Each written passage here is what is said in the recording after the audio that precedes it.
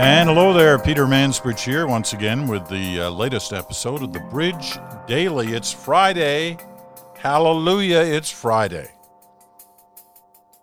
Nice weekend coming up. Hopefully the weather's going to be okay in your area, and you can take advantage of it as best you can with physical distancing, wearing a mask when you're outside in difficult quarters, whatever you may be doing.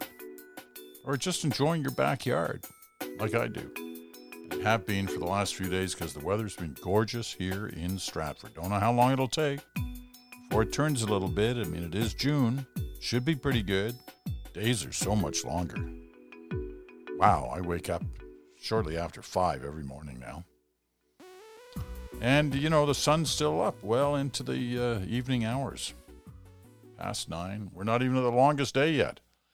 A longest day of consequence tomorrow, though, and don't forget it. June 6th, D-Day, is marked tomorrow. 76 years. 76 years since D-Day, when Canadian troops landed on Juno Beach in Normandy to begin, along with their British and American fellow soldiers on either side of them, on a big stretch about, 50 to 80 kilometers wide in Normandy. They began the invasion of Northwest Europe, offering a ground force second front to what the Russians were doing on the Eastern Front. It was a hugely important day. It was a huge gamble. If things had gone wrong on that day, God forbid what would have happened. But they didn't go wrong. They went right. A lot of young fellows lost their lives on that day. Lost their lives when they had barely hit the beach. Some hadn't even hit the beach yet. So they had no idea whether or not the invasion would be successful because they were dead in the first few seconds of it. But it was successful, at great cost from the British, the Americans, and the Canadians. But they pushed forward. Took them a while to advance through that section of France, but eventually, within less than 11 months, they had broken right through and got right to the doorstep at Berlin.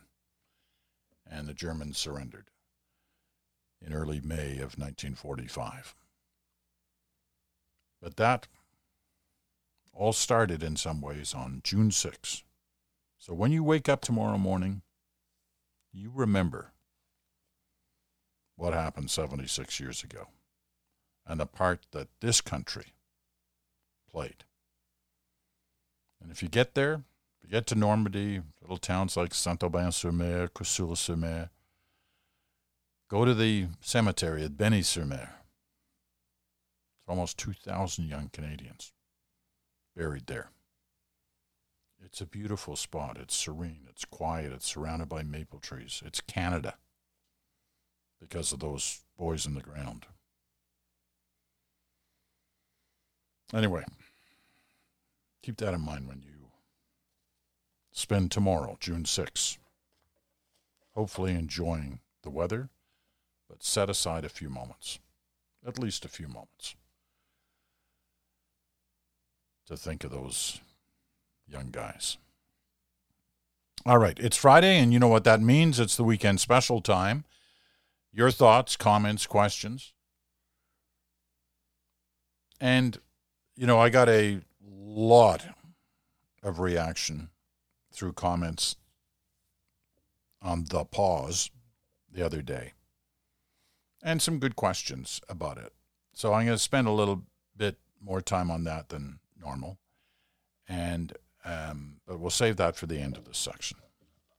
There wasn't a lot on other things, but there certainly were some. So let's get right to it. Remembering, as I always tell you, I don't read the whole letter. I don't read any of some letters.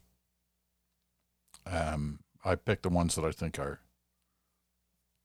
the best of the week, and I read those. And occasionally I'll read one in its entirety if it has a particular sense or feel to it. I'm not sure. I don't think that works today, but there's a lot of letters where I read a short burst from each one. The first letter comes from Joanne Dunn in Charlottetown, PEI. Man, it's lobster season there already, right? They were having trouble selling lobster a month ago. I'm not sure whether that situation has improved or not. I love lobster. Love it. Have since I was a kid. My first trip to Maine in, I guess, around 56 or 57. Anyway, here's what Joanne writes. She's not talking about lobster. She listened to the podcast the other night. Was it last night?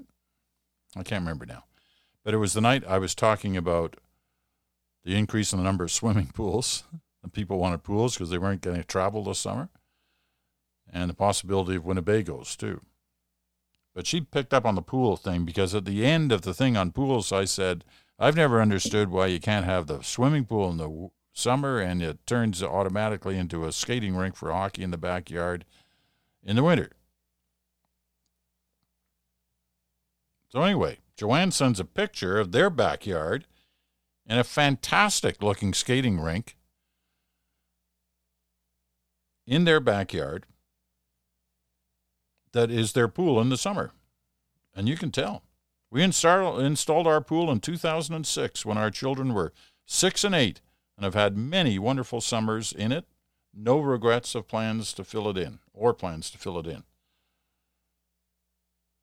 Anyways, you can see from this picture, you can't see it. Well, maybe I'll make it the cover art today. They turned their their pool into a rink in the winter. Now, if you're not a Leaf fan, you probably don't want to look at the picture because they're all wearing Leaf uniforms. So I really liked it. Anyway, thank you, Joanne, for sharing that. I'll have to see what's actually involved in that. Like, how thick is that ice? And how do you keep it from, cracking the concrete or whatever your pool is made of on the side? Anyway, some questions on that. All right, moving on. The next letter comes from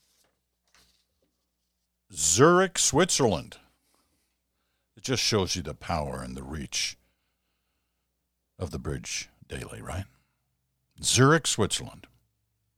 Bernadette Tapper writes, at 36 weeks pregnant with my first child and working reduced hours from home due to COVID slowdowns, I work for a national airline, Bernadette says, it is more important than ever to keep active and healthy. Every afternoon since March, I've been heading out to the forest near my home with the songs of spring birds in one ear and your podcast in the other. Still a day behind, but always happy to listen. It's been great getting to know my favorite Canadian in this new format as you speak candidly about topics ranging from your dog and family to World War II and everything COVID-related in between. I hail from a large family in Torbay, Newfoundland, which is now spread mainly throughout Canada. One of 11 children, I created a WhatsApp group several years ago as an easy way for myself and my siblings to keep in touch, share photos and laughs, and generally stay connected. As this pandemic took over the world, our conversations, like so many others, became focused on all things COVID. There's a constant stream of articles, anecdotes, and various media extracts back and forth as we share what we feel is relevant. With so many angles to this story, as is obvious in the abundance of information you bring into your podcast, the issues can become divisive, and the source and validity of date is often called into question. This day and age, and the wealth of media we have access to, one can find disinformation about everything under the sun. A blogger with a strong conviction goes viral and gets hundreds of thousands of likes and shares. Anybody with an opinion can easily and openly share it, often presenting their ideas as facts. Click-hungry media outlets seem focused only on getting a story out as quickly and as broadly as possible. Gone, it seems, are the days when journalistic integrity is held to such a high regard. So my question then, with so much information available, how do you find sources you can trust? Listen, Bernadette, thank you, first of all, for the letter. It's great to hear from you. I'm not as, pessimistic about the state of the media as you seem to be, because I think there's still a lot of journalistic integrity out there. But you have to pick your spots. You have to know what you're reading or listening to or watching. You have to believe them, and you can only believe them if they have instilled in you a sense of trust in what they're saying. So part of the work here is yours. You've got to decide who to trust. You've got to decide which are news sources you can trust. Is it the famous papers around the world, all of which you have access to in Zurich? Is it the BBC World Service? There are ways to do this, and with the access to the internet, you can listen to any station in the world. So you can make your decisions that way. But the onus is on you to ensure that you are a client, if you will, of a news source that's you can trust. And you do that by experimenting. And the news sources, the news groups that are bringing you that news, have to be rigid in their operation to ensure that what they're putting out is truthful. Janet Alamang writes, actually a couple of people wrote about this, but I'm reading Janet's letter on it. She was listening to the podcast the other day. I wanted to gently correct you with regards to the location of Simcoe. Simcoe is a town of approximately 14,000 people in Norfolk County. The county's population is about 60,000. Simcoe is located 30 minutes south of Brantford, home of Wayne Gretzky, and north of Port Dover. As you mentioned, it's an area rich in farmland, tobacco, ginseng, apples, asparagus, sweet corn, and so on. We were talking about it because it had issues about COVID-19 spreading in some of the migrant workers' areas of where they're boarding. Simcoe County is north of Toronto. Barrie, Orillia are the cities located in that region. That's Simcoe County, as opposed to Simcoe. The Holland Marsh is there, another rich farming area. It's not unusual for people to get the two mixed up. Many people who have lived and worked in the GTA never venture west of the city, except perhaps to go to Niagara Falls or to enjoy a play in Stratford. Janet, you're right, of course. I had that wrong on the podcast, talking about Simcoe. I wish I could use as the excuse that I confused Simcoe and Simcoe County. I actually, when I was talking Simcoe in my mind, I was hearing Owen Sound. Now, go figure that one. Anyway, I was wrong, and thank you and others who wrote as well to clarify the difference between the two.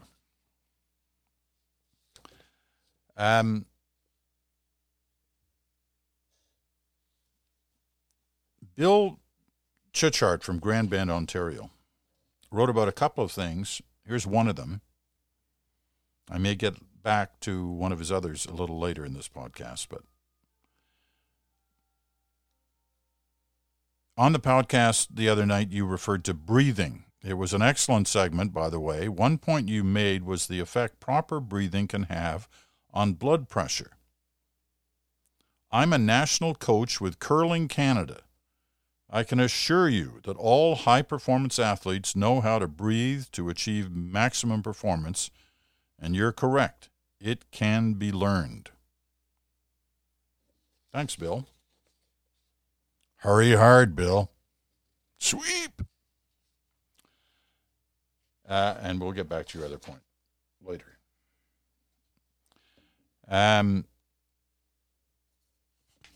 Okay, moving on.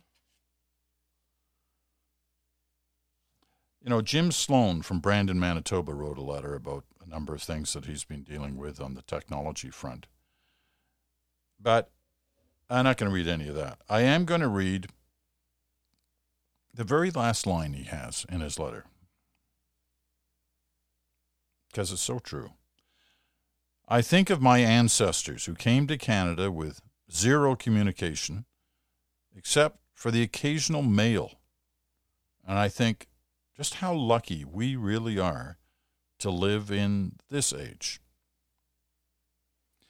You know, every time there's a power failure, we go crazy. Is it only, if it's been out for longer than a minute, we go, no, come on. How can we live with a power failure? No electricity. It's been an hour. It's been 2 hours. When is it going to come back? When people can't live like this. Forgetting there wasn't that long ago, a century plus, where most people didn't have any electricity.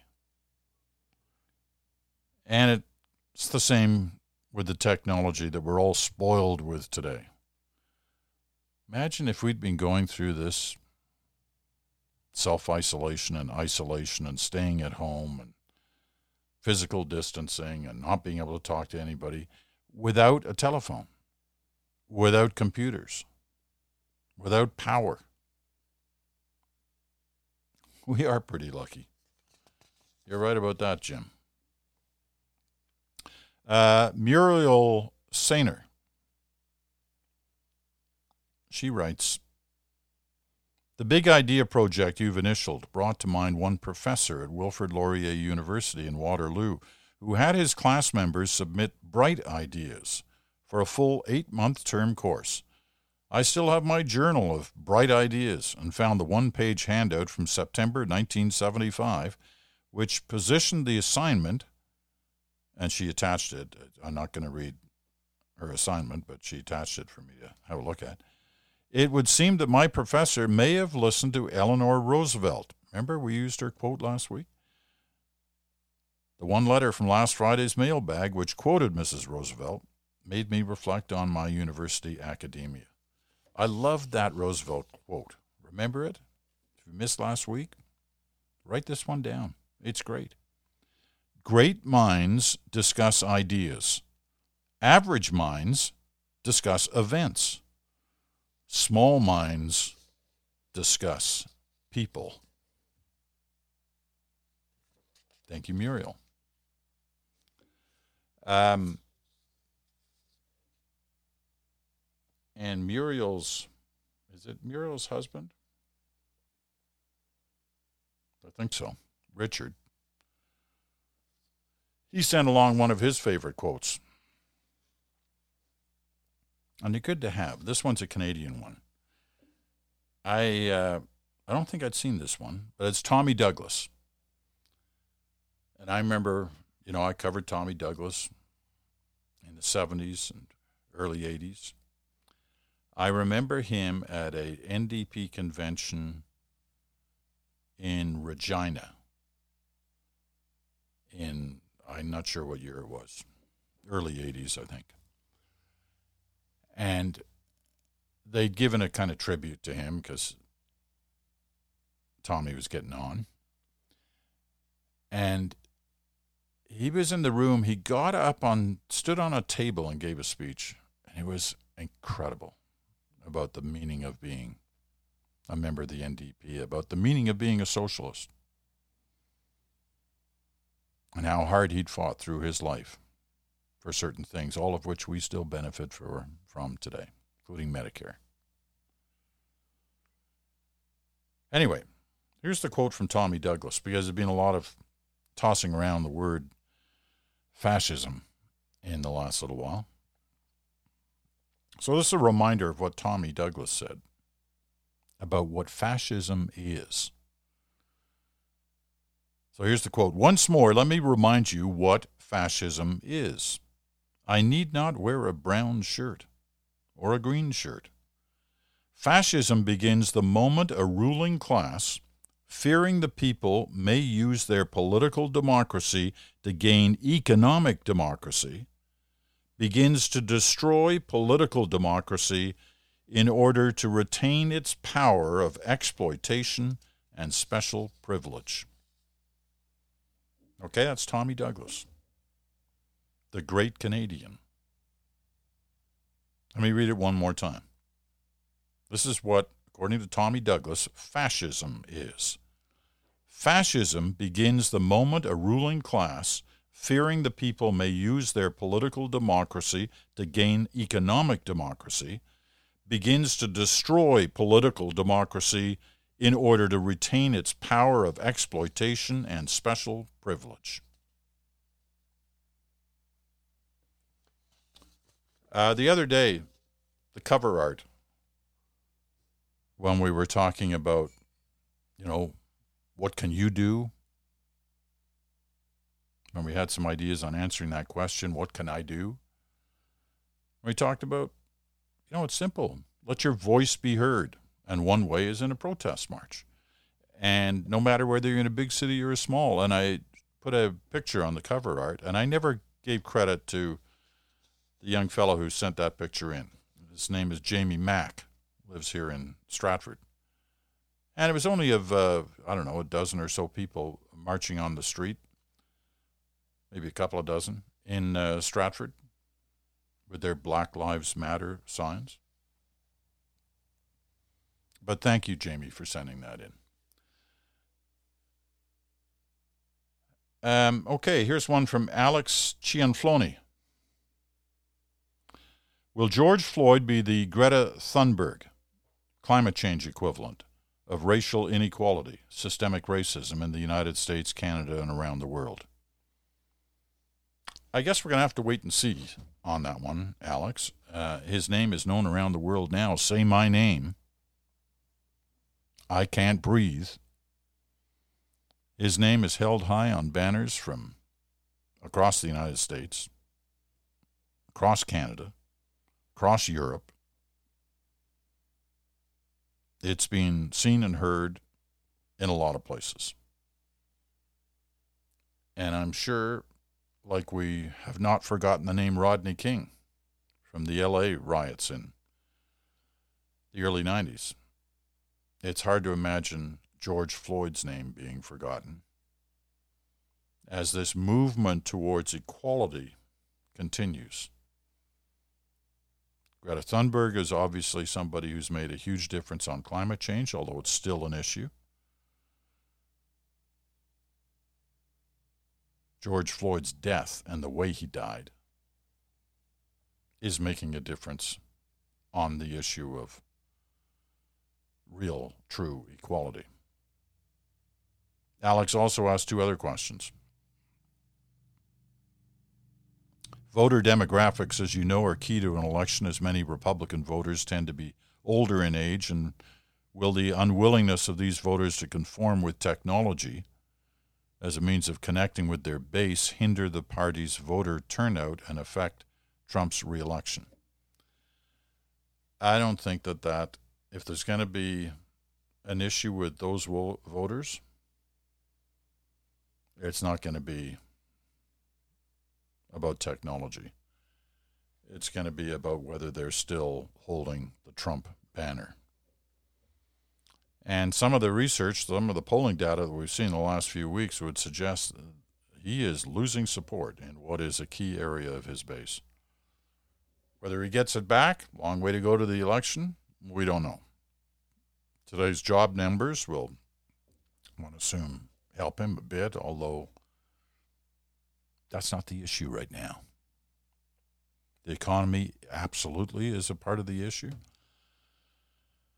But the issue most people say in these most latest polls are still health and this equality issue.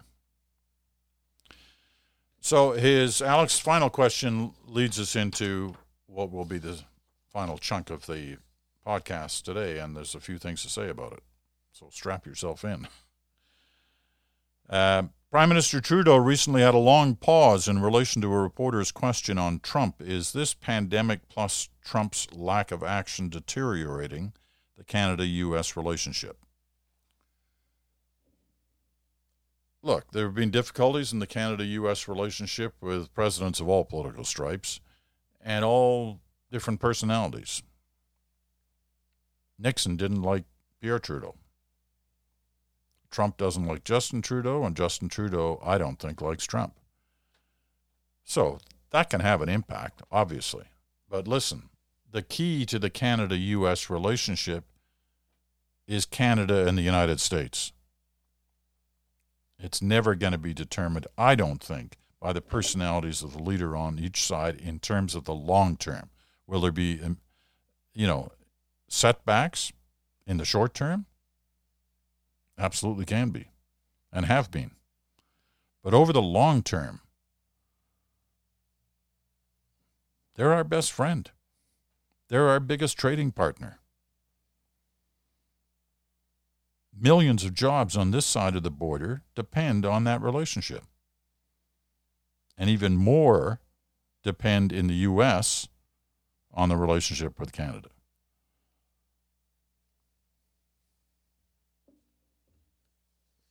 So, as bad as it may get on the personality front, I still believe that between the two countries, there's a bond that cannot be destroyed. Here's more about that pause. Okay? There are, as I said, there were a lot of, I'd say at least 50. I'm only going to read a couple more. They'll give you the kind of sense. You get stuff like Bob in Vermont.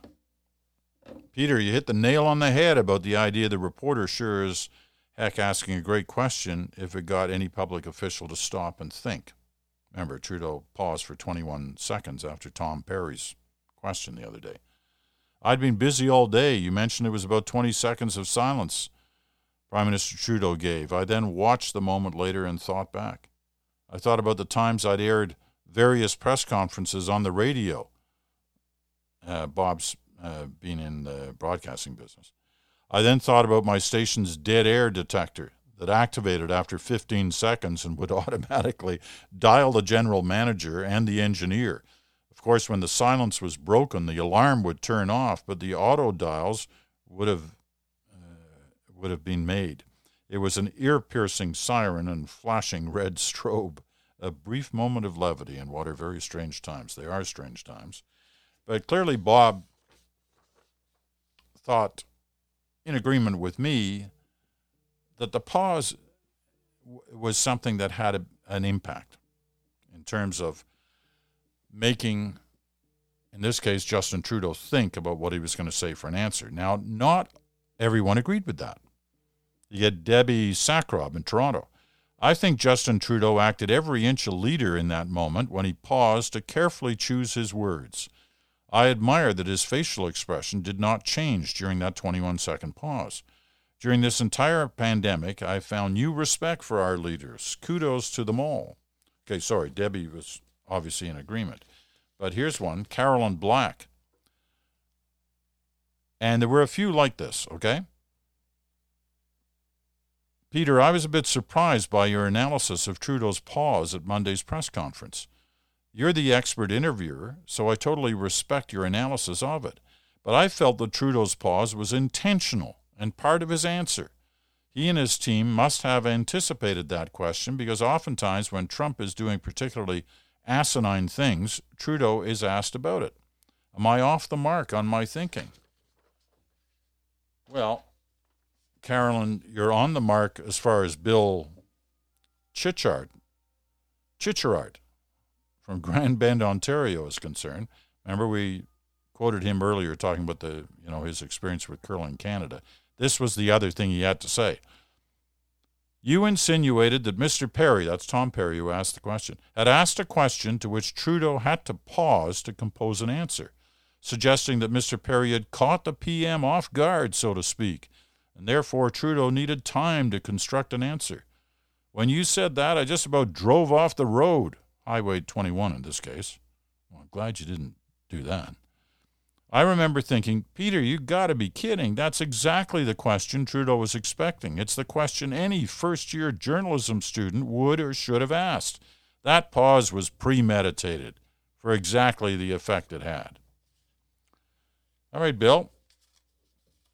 That was your opinion, and it was shared by some others, as you'd as you know. But it's not shared by me, and I'll tell you why. Sure, any first-year journalism student would have asked the Prime Minister on that day, hey, what do you think about what Trump did? But that's not what Tom Perry did. Listen to it carefully. Listen to the question. It was a great question because it took away some of the potential answers that he could ask. I'm not going to play it here. You can go back and get it and listen to it. It was a long question. And it got to the best part near the end. And that, my friends, is where I feel that the question derailed the answer. Now, listen, maybe Trudeau had rehearsed what he was going to say. Maybe that rehearsal actually involved a pause, a slight pause at the beginning. But I feel that given the question itself, which wasn't just your basic, what's your reaction to what Trump did yesterday? That's not what the question was. It was much more involved in that. As I said, it kept taking away potential answers, which then forced him to think how he's going to handle it. And if you watch it closely, not just listen, watch, you can see that there are 2 or 3 times in that pause that he almost started to give an answer. Now, I don't know why he backed away from it, because it's pretty clear that Tom Perry was looking for a real answer, not the usual dodge that not just Trudeau, but most of these leaders give when they're kind of penned in. But the question had been so good, in my view, the way it was phrased and the way it was asked, that it left him no room other than to try to answer the question. Now, in the end, I think he answered it, diplomatically, which is part of the problem here.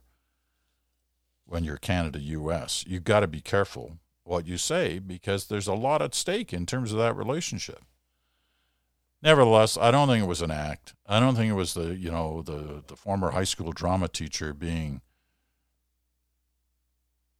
doing a little drama. I think it was the real deal. But I also appreciate that there are others who feel differently about that. And I know you only have to follow Twitter to see that there are people who absolutely despise Justin Trudeau. And there are people who absolutely love him. I got a feeling that the listeners to this podcast are a step beyond that partisan divide. They look at things in a dispassionate view, and they try to make serious judgments about what they've witnessed. And that's why I appreciate all of those who wrote and commented, and I said there must have been at least 50. The majority seemed to favor the way it was handled by the Prime Minister and thought it was telling. But there were clearly some, like Bill and Carolyn, who didn't feel that way. So anyway, it's a good discussion, and none of us are in the head of the Prime Minister, so we don't really know what happened there. Maybe in his memoirs someday he'll write about it. Anyway, that actually brings to a conclusion. There was one other thing I was going to say about that. And thanks to somebody named Victor, who didn't tell me where he was from or what his last name was, who sent me a copy of a tweet, I think it was from Radio-Canada, who had been outside the church in Minneapolis yesterday when Reverend Al Sharpton arrived. Everybody else was sort of inside waiting, and the Rev, as they call him, arrived. He was going to give the eulogy for George Floyd. And the Radio-Canada crew went up to the Rev and asked him identified themselves from Canada, asked him what he was going to talk about, how he was going to handle the eulogy. And he gave his answer, which he'd given already many times through many interviews in the previous 24 hours. But the difference this time is he paused at the end and he looked at the camera and he said, "Seeing as you guys are from Canada, you'll understand this. I won't pause for 21 seconds before I say what I feel." Ooh. Was that a shot at Justin Trudeau? Well, it sure sounds like a shot at Justin Trudeau. But it also sounds like somebody who was determined that nothing was going to hold him back from saying what he felt. That for him, there were no consequences. So, you can take it either way. But it also shows that he was heard. That Justin Trudeau was heard, not just in Canada, but in the United States and around the world, as it turned out that clip played, which is interesting.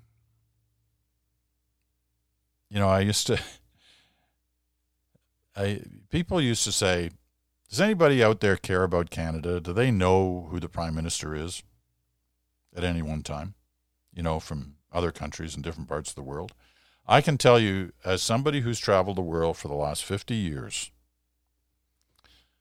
being in a lot of different places, with ordinary people, with, cab drivers, with restaurant staff, whatever, in many parts of the world, there are only two prime ministers of Canada that anybody has ever asked me questions about from these other countries when they found out I was Canadian.